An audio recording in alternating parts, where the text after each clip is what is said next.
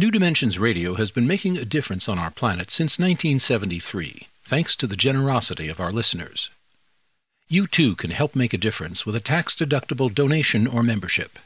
Please visit our website, newdimensions.org, and just click the Donate button. We at New Dimensions thank you for your support.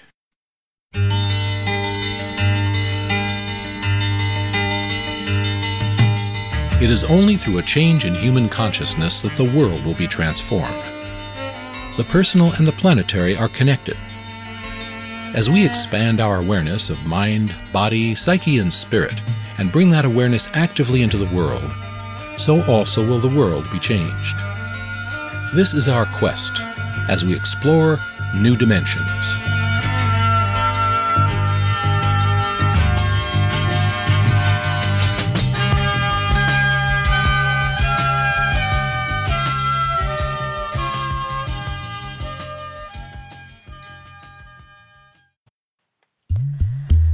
Our guest today asks the question, how do we find the strength to not look away from all that is breaking our hearts?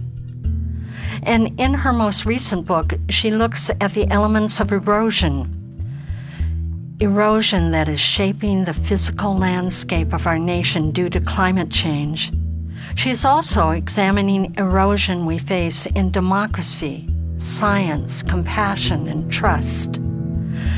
She reminds us that love and beauty is felt in the chaos, in the heartbreak, and in the intimacy of family.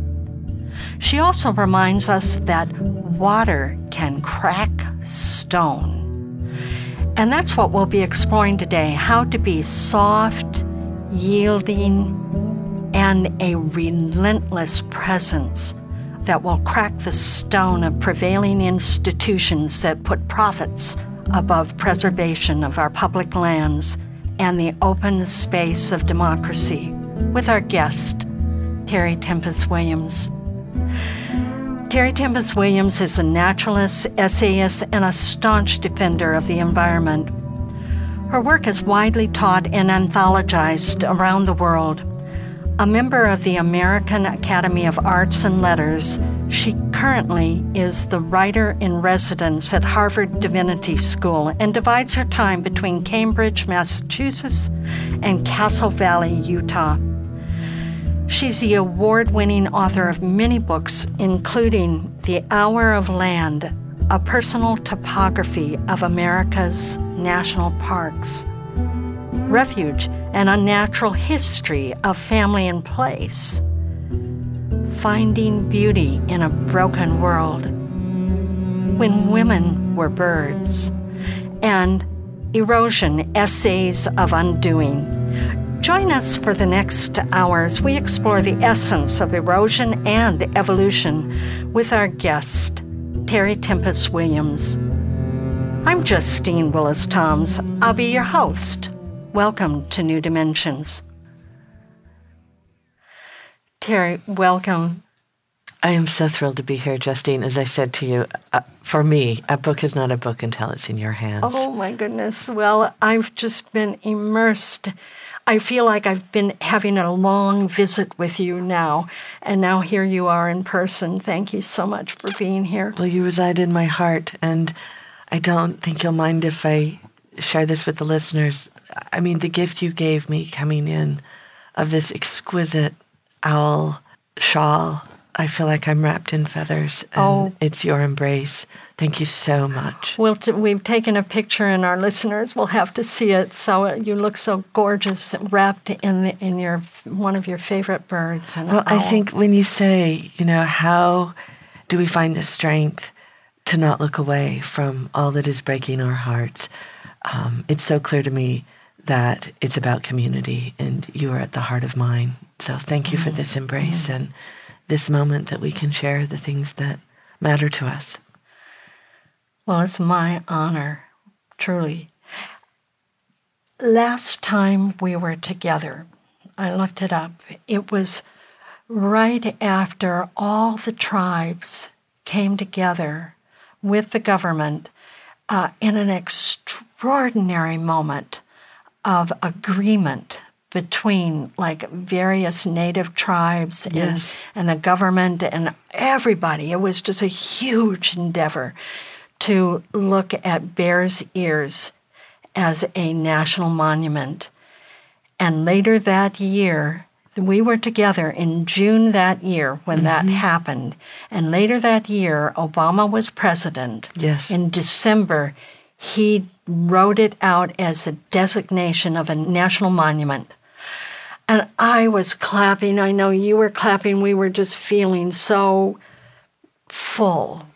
It was a historic moment. And as you say, the Hopi, the Dene, Navajo, Zuni, Mountain Ute, Ouray Ute, 5 tribes in the Four Corners area said these lands, Bears Ears, are a sacred gathering place. It is where the bones of our ancestors are buried. They said this is where our ceremonies are held, where our medicines are found. When on any given day they would tell us, you can hear the voices of our ancestors on the wind.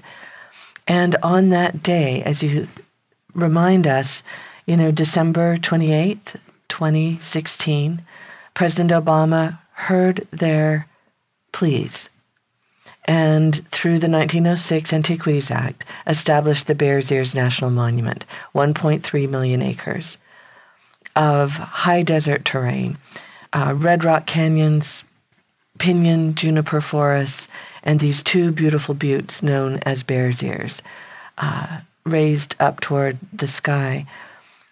It was a handshake across history. It was a newfound trust between the tribes and the federal government. It was a commitment made that traditional knowledge would be interwoven with the science of the federal agencies, such as the Bureau of Land Management, the National Park Service, the National Forest Service. It was revelatory, and there was celebration all around. There were also people that felt betrayed, what I call the frontier Mormons in San Juan County, and senators like Orrin Hatch. And they didn't forget what happened with Grand Staircase Escalante in 1996, nor were they content with letting this stand. And Orrin Hatch immediately, with Donald Trump, put forth the idea that you can undo this.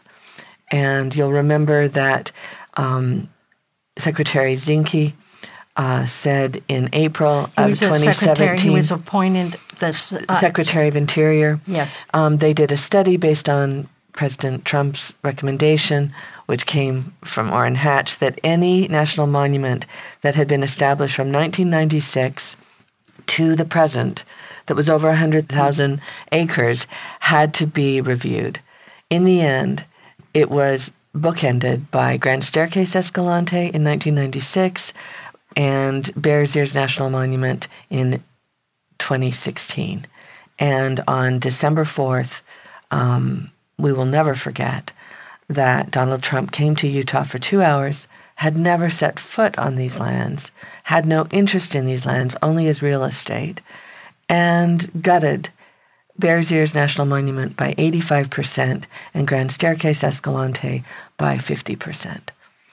And it is now in the courts. The tribes are continuing their advocacy. The elders are in ceremony, and management plans are under discussion with some dispute. So we'll see what happens. But meanwhile, Justine, these lands are now open for business. And we are watching the continuation of fossil fuel development, of the re-engagement of uranium mines that have affected tens of thousands of Native families and Anglos alike, with rates of cancer that are astonishing, fouling the water still. This is ongoing. And I think you also mentioned, I wasn't sure if I remember if it was Utah or Wyoming, which is one of the largest coal-producing places in the world. Yeah, if Wyoming were a nation, it would be ranked 5th as the largest coal-producing And we area. think of, in the U.S., we think of Appalachia as the coal mining, but and this is in the world. Huge, yeah. And that's in the world. And yet, they know, having lived in Wyoming, there's great discussion that this is a dying industry, that they have got to seek other means of energy, whether it's solar or wind, in a state like Wyoming.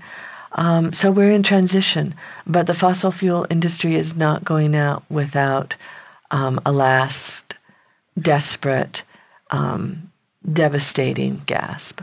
Well, I'm reminded of that park game at an amusement park game called Whack-A-Mole. Right. That you win over here and then it pops up over there. And so going back to our original question, how do we keep ourselves open and in hope and active in the face of these devastating actions? My mantra continues to be engagement is a prayer. And, the last 10 years really working closely with tribal members, especially in an organization called Utah Diné Bikéyah, that's what they continue to teach us. And I see how hard they're working. I see what they're doing in their own communities. I see the power of the women. I see what the elders and the medicine people are doing, and the youth. And, we see what our youth are doing around this country, around the world, in terms of climate justice. This is not a time. We all experience despair. There's no question. There are times, I will be honest, where I wonder if I can get up in the morning. But in those moments, I'm aware of the limits of my own imagination. And imagination shared create collaboration, and collaboration builds community. And in community, I believe anything is possible. Even a community of two. I think that's what a marriage is. That's what a friendship is. But I see the power of communities all over the world and the engagement as a prayer, and that things are shifting just at the same time when we wonder if collapse is imminent. Look at our democracy right now. We're in the throes of impeachment with a president who not only is above the law, but disregards the law. On the other hand, I think there's great participation and awareness happening. So I think that's part of what I was trying to embrace and look at with erosion in the land and erosion of democracy, of decency, of compassion, of science, of all of these things. I think you point out in erosion, let's say, of the land, it reveals something. It's so beautiful. I live in an erosional landscape, and I'm so aware that what is whittled, weathered, and worn away is as beautiful as what remains. I remember, Justine, when Brooke and I went to the Grand Canyon. I'd never been. Let's stop right there for just a moment. And yes. We're on the edge of the Grand Canyon, and we'll come back to that. I want to remind our listeners that I'm here with Terry Tempest Williams, and she is the author of Erosion, Essays of Undoing.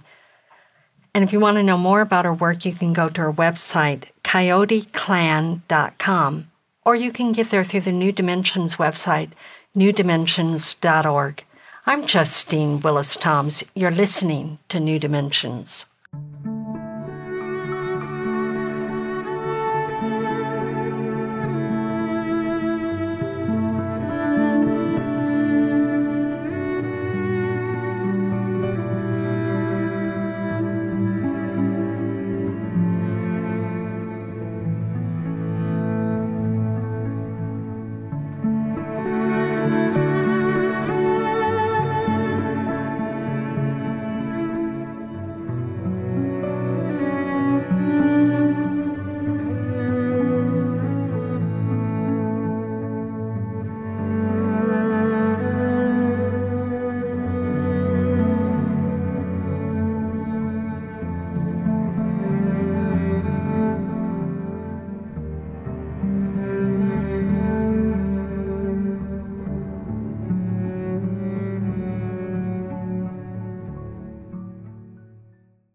I'm here with Terry Tempest Williams, and she is the author of Erosion, Essays of Undoing.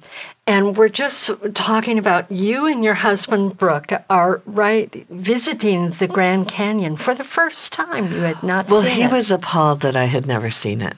You know, I got married at 19, Justine. It gets younger and younger as I get older and older. But, you know, I grew up in a family who made their living on the land, laying oil and gas pipe, water lines, sewage lines, so forth. And my father felt the land, it all looked the same. And so why would you go to the Grand Canyon when this is all around us? So when Brooke found out I'd never seen it, he just went, well, this is not acceptable. So we went to the North Rim. He blindfolded me, led me out to the edge, took off the blindfold, and I could not believe what was before me. And I looked at him and I said, why didn't someone tell me about the Grand Canyon? And he goes, Terry, you know, I think people have talked about the Grand Canyon before. But what I really meant was, it wasn't what remained that moved me. It was everything that had been carried away. Yes. Through wind, water, and time, and the mighty Colorado River.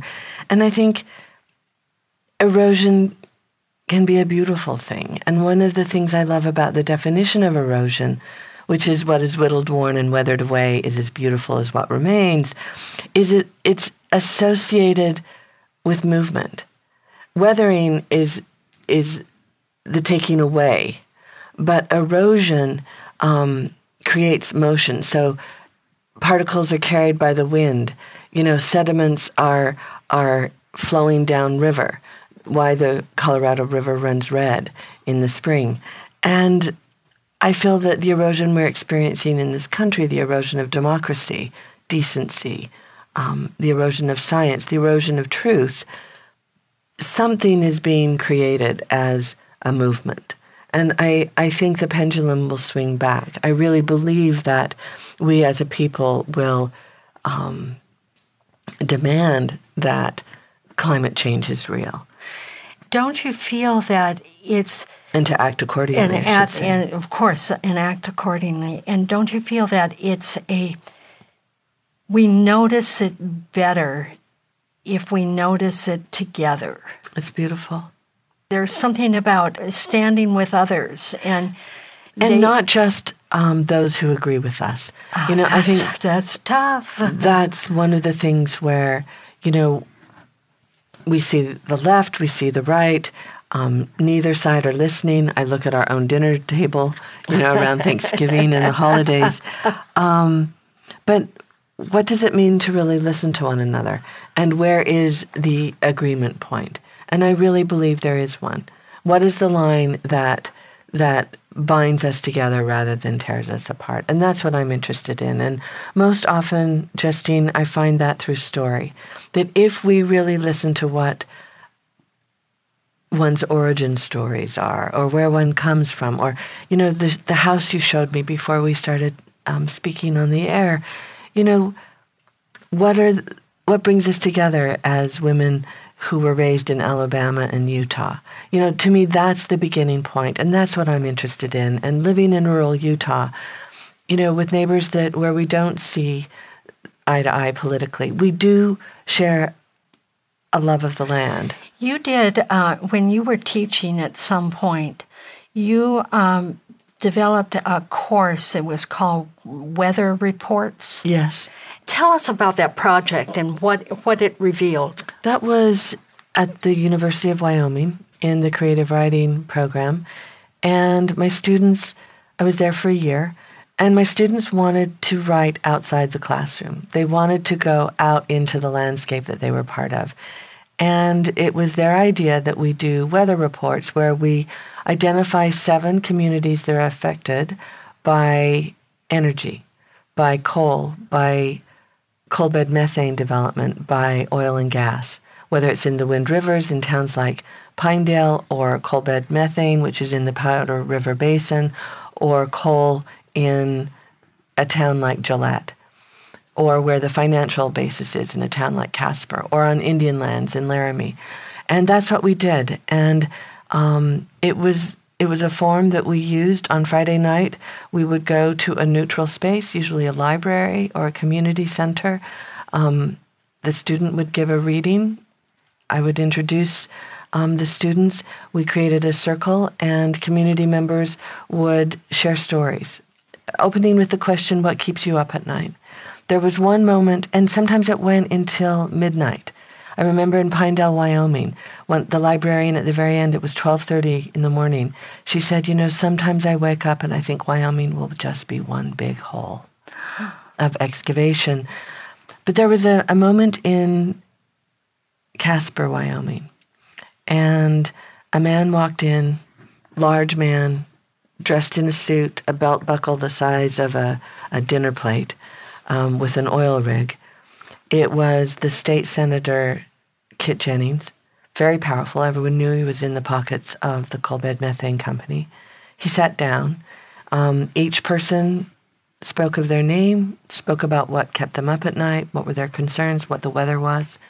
And when the microphone reached him, he said, what keeps me up at night is dippy hippie gatherings like this. And then he might as well have had a shotgun pointed at me and said very vile things, that I didn't belong there, that I should go back home where I belonged, et cetera, et cetera. And we all just listened to him. And then he started criticizing the students, and they listened to him. And then he realized there was not going to be a confrontation, but we were listening. And then he said, after all his vitriol, I was just a kid that was viewed as white trash. And then he told his story of alienation and how no one paid attention to him, of what it meant to grow up white and poor in the outback of Wyoming. And he became real, not in anyone's pocket, but the presence of story. And he stayed the whole night, and we had dinner after. That's what I'm talking about.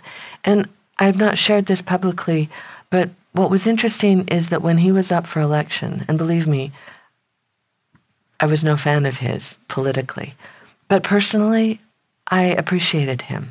And I recognized him as a member of my own family who was also in the extractive industry. And the head of one of the leaders of the Democratic Party in Wyoming said, we know you have that tape of Kit Jennings firing at you and the students. And we know of the lies that he told that night. We know you have that on tape. Can we have the tape? Because that will defeat him. And the students and I said no.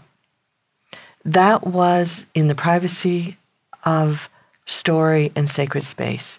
And we didn't give it to them. They were very upset. But I think that's where my loyalties lie. What do we share as human beings that bypasses rhetoric and pierces the heart and reminds us what binds us together? And that's where I think we really need to cultivate spaces where that can occur. Well, I think that that's just so powerful, and that is one of, when you're doing circle like that, it is a sacred place, and things do not go outside that circle. That we don't use it to the detriment of anyone in that circle. Right. And that's I guess you would say bad karma. Well, and that's what was so powerful about what the students did, is that they did get the weather reports, which were community reports. And I know that you talk, I think it was in Casper, you also went to, that's where there are all these bars in Casper, and you talked to these young men who were working the rigs. And that was actually in Riverton. Oh, Riverton, right. And it was amazing because there were the white bars and then there were the Indian bars. And the students, we went to both. And two very, very different worlds. But in both cases, life was expendable for different reasons. And again, this is where empathy occurs. Again, stories were told. And, what's a life worth on the rig? $10,000. When someone like Colton Bryant, that Alexander Fuller wrote about, he was early 20s, was killed. The head of the company showed up in the hospital before he died and gave the family a check for $10,000. And that's what it was worth or something. It's amazing. And talk about environmental injustice. In Utah, you look at the expense of lives in terms of the uranium mines and the tens of thousands of uranium workers that are dead or dying now of cancer. And that this administration wants to ignite that industry again. And I know another thing that's really important to you is the night sky. And all of this extractive kind of activity is well lit, and it's like these big cities in the middle of this wilderness. Yeah. And it just obscures. Whether it's on the base of the Wind Rivers in Wyoming or on the edge of Hovenweep National Monument in southern Utah, it's a very different landscape. And, if a raven's point of view matters to us, what would be seen is a system of roads and frac lines and flares at night, and during the day it looks like an exposed nervous system. Terry, why does wilderness matter? I mean, all right, so somebody who lives in the city might say, well, okay, though I live with roads and lights and everything, why not you? Why does wilderness matter? It's a great question, Justine. And, what we have to say is, and that is so important to remember is, before there were public lands, and now we have 640 million acres of public lands in the public trust that belong to all American citizens. But before there were public lands, they were tribal lands. But what I'm seeing now is Native people, indigenous people in this country, alongside conservationists, alongside rural communities, alongside lawmakers, are saying our public lands, wildlands, national parks, monuments, national forests, all of these natural areas on, many of them adjacent to tribal lands, it is imperative that they be protected because of the carbon that they hold. So that... Now that's very practical. Very practical. Over half of our carbon emissions come from public lands, federal lands. And if we continue drilling at the rate we are drilling now with this excess, then, carbon emissions are just going to keep rising. So we'll talk about that in a moment. I'm here with Terry Tempest Williams, and she is the author of Erosion, Essays of Undoing. And if you want to know more about her work, you can go to her website, coyoteclan.com. Or you can get there through the New Dimensions website, newdimensions.org. I'm Justine Willis-Toms. You're listening to New Dimensions.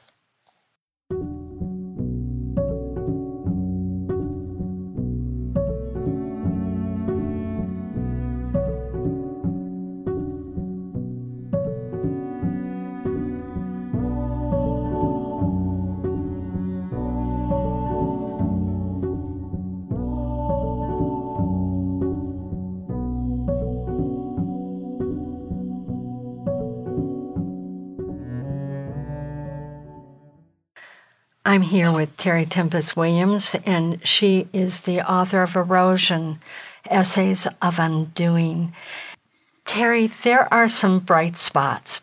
I want to mention one that you go into length. This is a wonderful person, Willie Grayeyes. And we're talking about a rural part of Utah. Is that right? Yeah, Utah. And he ran for the local county seat. It's an amazing story. And, shortly after Donald Trump gutted Bears Ears by 85%, with a name like Tempest, I was irate and angry. And I know that's not healthy. And I went down to visit Willie Grayeyes, who at that time was chair of Utah Diné Bikéyah. And I said, Willie, what do you do with your anger? And he looked at me and he said, Terry, it can no longer be about anger. It has to be about healing. And I think about that every day. And coming from Willie, I can't tell you what that means. You know, Willie is an incredible community organizer. His car has 800,000 miles, and it's recognized all over the state and in the Four Corners area. He has been a lifelong advocate of health care, education, food, security for the elderly in Indian country, on the Navajo Reservation, in particular, Utah Navajo specifically. He's beloved by his own people. He recognized that San Juan County, one of the largest counties in the United States, had been racially gerrymandered. And he filed suit with the state of Utah and won the case that in fact it was. When he saw that open space of democracy open, he realized he had an obligation to stand inside it, to fill that space. He ran for county commissioner. There are 3. He won, as did another native, Mary Boy. And it became, for the first time in history, in the state of Utah, a native majority. The Frontier Mormons, that I will call that, were furious. And Kelly Laws, who ran against Willie Gray Eyes, said publicly, I will not concede. This is an illegitimate election by an illegitimate candidate. Willie Gray Eyes is not a resident of the state of Utah. Can you imagine? And here he and his family have lived at the base of Navajo Mountain in Utah for generations. The court case ensued. I was there. It was in January last year, 2019. It was a wicked cold day. The courthouse was packed with largely white Mormon people, my own people, of whom I'm still a part. And it was a judge who had just been called by Trump, extremely conservative. Willie's defense, instead of, his voting records, instead of all of the community work he's done, instead of testimonies on his character, Willie's sole defense was, I am a resident of Utah because my umbilical cord is buried here. I mean, you can imagine the guffaws in the state of Utah and in the court and among the attorneys and the judge. But as his case was revealed on his side after huge attacks, desperate attacks, compelling attacks, that he was not a resident of the state of Utah, he won his case.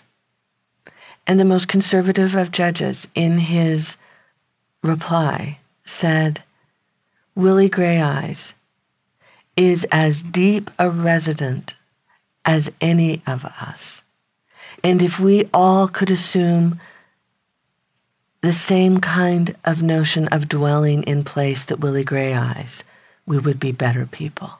Exactly. It was astonishing. And I find that more than hopeful. I find it transformative. It is, and kind of a coda to that story that you write about is that during some really big snowstorm, a fellow commissioner, I think he was white and Mormon. Yes, he was. Maybe you can... It was so beautiful. Bruce Adams, who's been a commissioner for over a decade or so, called Willie after the trial and said, Willie, I'm calling because I'm concerned about you and your community. How are the roads out there? And Willie said it was the first time.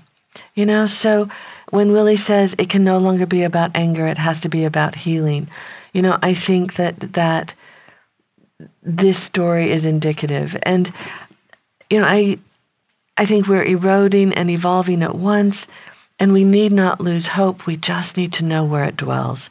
And again, I believe it dwells in community, in deep listening, and in the idea that we have to forge different types of relationships. Now, I don't want to paint a false picture either, Justine, because in this last election in November, there were those in San Juan County who still are furious that it isn't about healing for them. It is about take down and take over. And they brought forth a bill, it might as well have been called a segregation bill, that they wanted to divide San Juan County into white San Juan County and Indian San Juan County. It lost, luckily, but only by 100 votes. Well, there we are. I mean, it's perseverance is a word that comes to me. And you just keep working. And I think it's that idea, engagement is a prayer. And again, I feel like it's not even for me about hope. It's, and as a writer, there was one point in working on these essays in Erosion, do I have to be a hopeful writer or can I be an evolving one? Does this have to be a hopeful story or an engaging one? I think it's about how do we tell the truth of our lives and see where we are for the what is and what we can become and where we have come from. Exactly. And I know that there's one part of the book, we mentioned this in an earlier interview, Tim DeChristopher, and how he went to prison for leasing some oil It was an act of civil disobedience in bidding up the leases for fair market value. Right.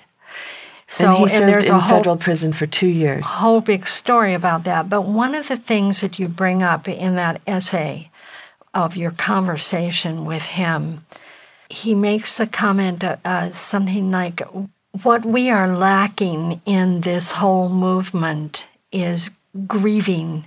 We have not grieved. And it just really struck me in my heart. There was something true about that. And that's what you talk about. When we open the program, you in our conversation, you talk about in the face, standing in the face of heartbreak. And so say something about that grieving process and why that's important. I so appreciate you bringing this up. Grief is love. And I think as long as we remember that those pangs, true physical pains we feel, that is love. That is what love looks like. That is what love feels like. And even in our grief, especially in our grief, we are embraced by that love. My father called not long ago. His son, my brother, Dan Dixon Tempest, hung himself on July 27th, 2018. And my father called and he said, we just have to stare it down. And I said, what? What? And he said, grief. I finally figured it out. We just have to stare it down. Now that's my father, the Marlboro man without the cigarette. The man who can, who is in control of everything, and yet he knows he's in control of nothing, especially his emotions. And that for him was how he could embrace the loss, the death, the heartbreak of his son's death by suicide. We have to stare it down. For me, it's how do we have the courage to not look away? You mentioned in an earlier interview, we really go into detail about when you went to Spain and you sat with this painting by Bosch and The Garden of Earthly Delights. Garden of Earthly Delights. It was just a wonderful book. Which book was that? An Exercise in Madness, Leap.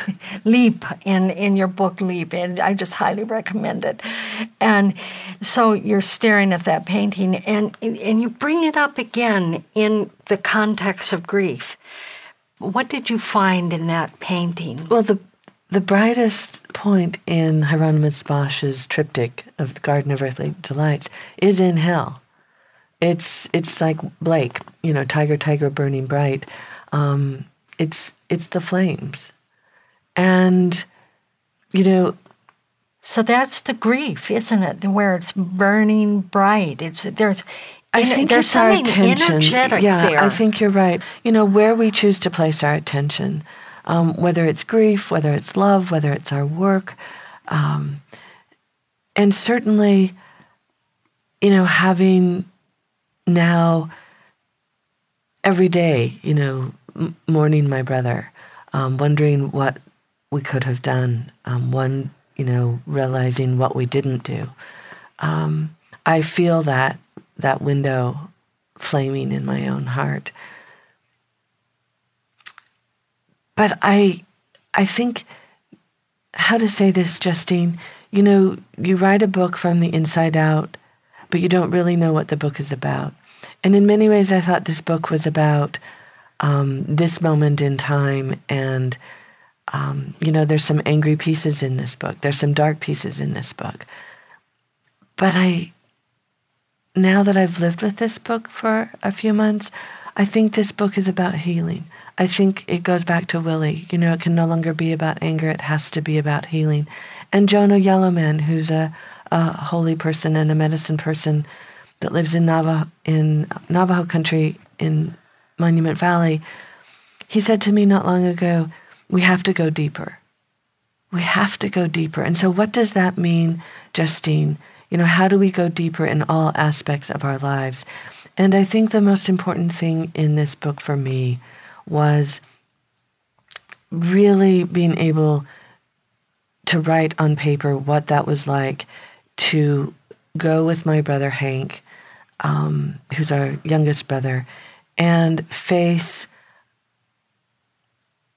the commitment we made to Dan to see him through his cremation. That was not something I thought I could bear. And in fact, I was not prepared to do that, but my youngest brother was. And of course, I stayed with him, and of course, we went through that together. And it changed me. Yes. There was something so powerful about, lifting your brother's body into the flames. True enough. True enough. Thank you so much for sharing that in the book in such detail. I was weeping throughout that part. I wept in many parts. I'm here with Terry Tempest Williams. She is the author of Erosion, Essays of Undoing. I'm Justine Willis-Toms. You're listening to New Dimensions.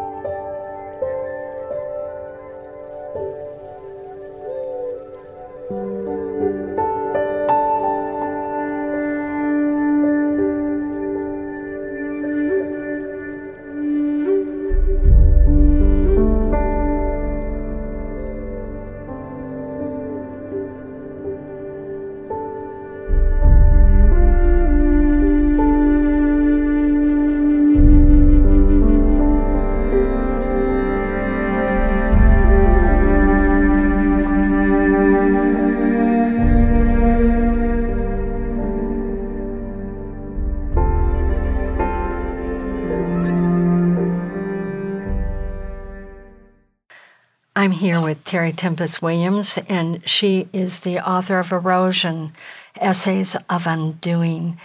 And Terry, I'm just reminded as we're talking about grief and talking about your brother and the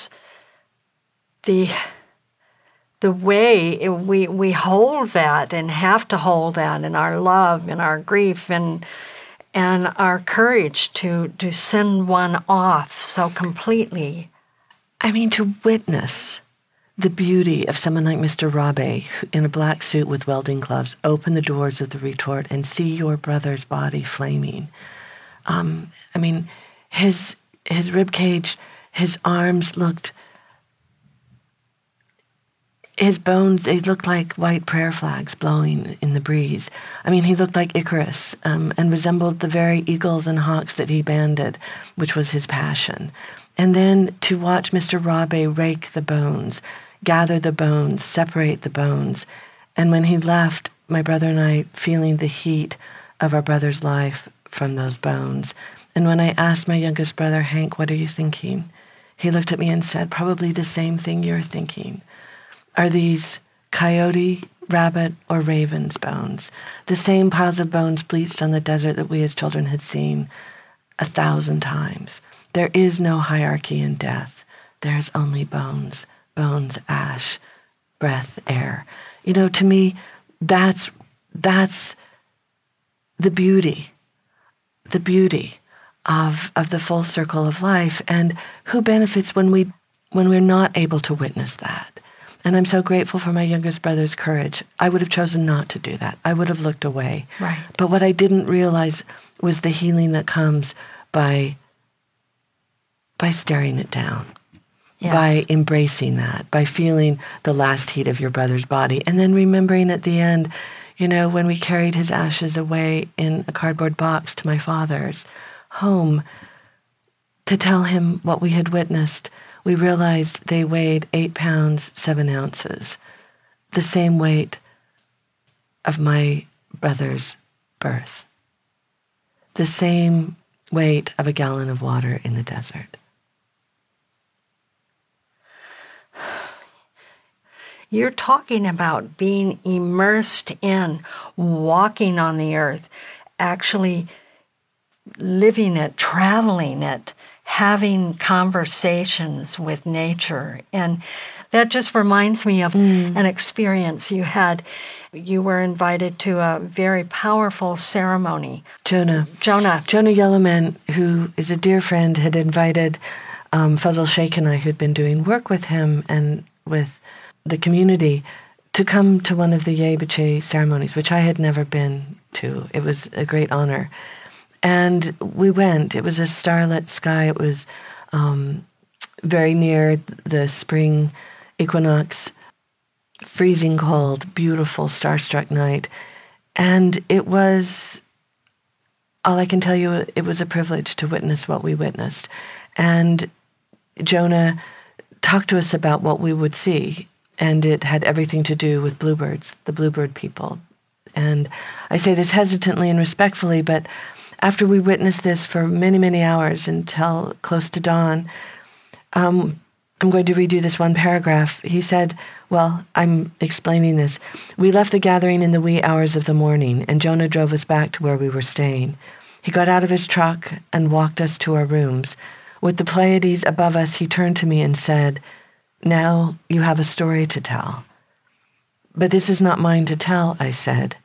"You will find it, the story that is yours." And I think, we're very mindful, as we should be, of cultural appropriation. What is ours, what is not? What do we witness? What do we keep quiet? What do we share? And it was very clear that Jonah said, you will find your story connected to what you have witnessed. What could that be? Justine, would you believe me, when Fazl and I drove back to Castle Valley, where Brooke was, my husband, we literally got out of the car. We heard this bird song. We looked up, and there were 2 bluebirds. And Fazl and I just looked at each other. Brooke came out, and he said, "Look, this is the first day the bluebirds have arrived."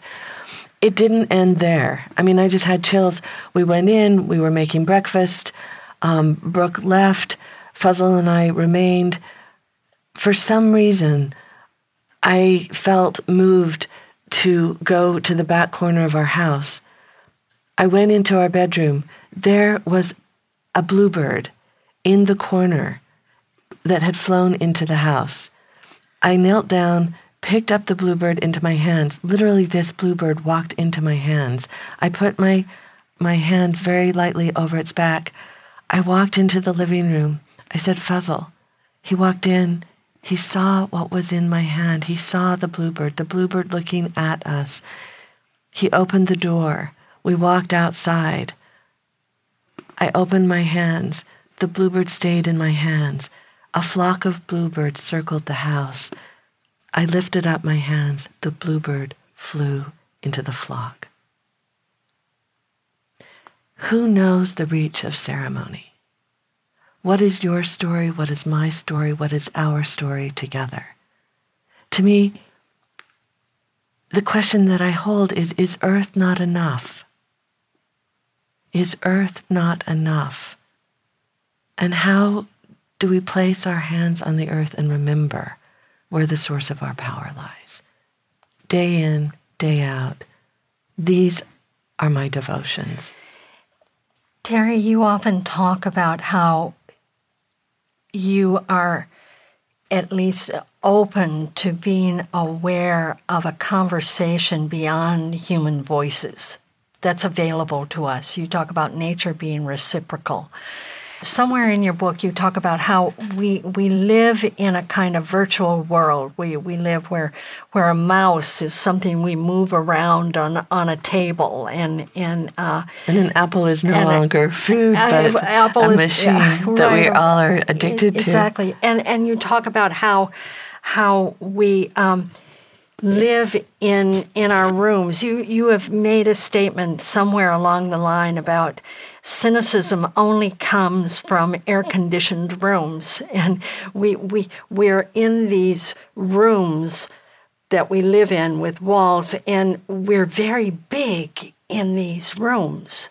And we're all complicit. And we're all complicit in that. Yeah. But when you get out into wilderness or into spaces of I think our own home ground, wherever that is. I'm so moved by people's sense of place, and it may not be where they live. It may be where their mind goes in meditation. It may be where they return to. It may be a national park. But, I think what we are coming to learn, what Native people have always known, and what science is now corroborating, is the earth is alive. Castleton Tower, Justine, if we were sitting on our porch with cups of tea and looked to the east, there is a 400-foot monolith made of Wingate sandstone.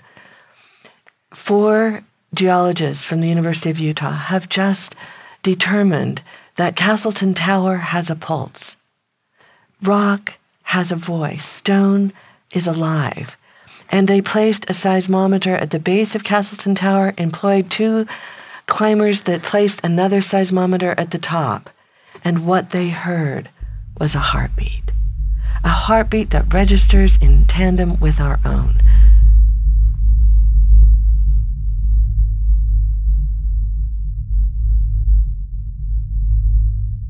Castleton Tower has a pulse. We have a pulse. The earth has a pulse. The earth's pulse is in our hands. How can we not respond? And this rock is not static. It is not static. Many of us, as they say in their report, see it as a stoic presence. It is alive. It registers waves. Waves, gravity, pulls, bubbling lava. It registers even our own heartbeat. That's how porous, and I don't even have the language. But, if we begin to see the world that way, will our actions take on a different kind of import? I wonder about that. And one of the things my brother said before he died was, can I love myself enough to change? Can we love ourselves enough to change, and what does that look like? Again, those echoes, it can no longer be about anger, it has to be about healing. How do we go deeper? We are eroding and evolving at once. And we must have those conversations beyond our limited tribe. I think you mentioned something about people, we're authors of our own certitude, is what you say. Yeah. And we hear that from the other. Oh, they're so certain about that. But what am I so certain about? Exactly. So my brother said that to me the other, around our table at Thanksgiving. I was very certain of what I was saying, about our current administration. And he just said, Terry, are you happy there? How are you feeling right now? My blood pressure was skyrocketing, and again, he just brought me back into that place of communion and communication. And again, how do we go deeper? And it's not, yes, it's about Donald Trump. It's not about Donald Trump. This is a symptom. We're all a symptom of a world, that we're creating and moving too fast. How do we slow down? How do we breathe? How do we breathe? I love you. I love you. And Thank you wrapped me in owl feathers. Oh, wonderful. You just look gorgeous in owl feathers. I've been here, thank you so much, Terry. I've been here with Terry Tempest Williams, and she is the author of many books, including Erosion, Essays of Becoming, is it Belonging? It's all the same. Essays of Undoing. And I think that's it, that our undoing is our becoming. Oh, beautifully said. Thank you. And if you want to know more about our work, you can go to our website, coyoteclan.com, or you can give there through the New Dimensions website, newdimensions.org. I'm Justine Willis-Toms. You've been listening to New Dimensions. This is program number 3691. New Dimensions Radio has been making a difference on our planet since 1973, thanks to the generosity of our listeners. You too can help make a difference with a tax-deductible donation or membership. Please visit our website, newdimensions.org, and just click the donate button. You can also subscribe to our free weekly podcasts and find over 1,000 hours of audio dialogues in our searchable archive. New Dimensions is produced by New Dimensions Radio in Santa Rosa, California, USA. Our executive producer is Justine Willis-Toms. Our post-production editor is Lou Judson. This program was recorded at Strawberry Hill Productions, a full-service podcast production studio in Novato, California. We sincerely thank all of you who have supported us by being members of Friends of New Dimensions, as well as members of our affiliate stations. My name is Dan Drayson. On behalf of everyone at New Dimensions, whose endeavors make this program possible, I'm wishing you well. New Dimensions Radio is an independent producer supported by listener contributions. To find out more about the program you've just heard, to subscribe to our free weekly newsletter and our New Dimensions and New Dimensions Cafe podcasts, and to access thousands of other programs in the New Dimensions archive, please visit our website, newdimensions.org. That's newdimensions.org, or call us at 707-468-5215. That's 707-468-5215. Please join us next time as we explore New Dimensions.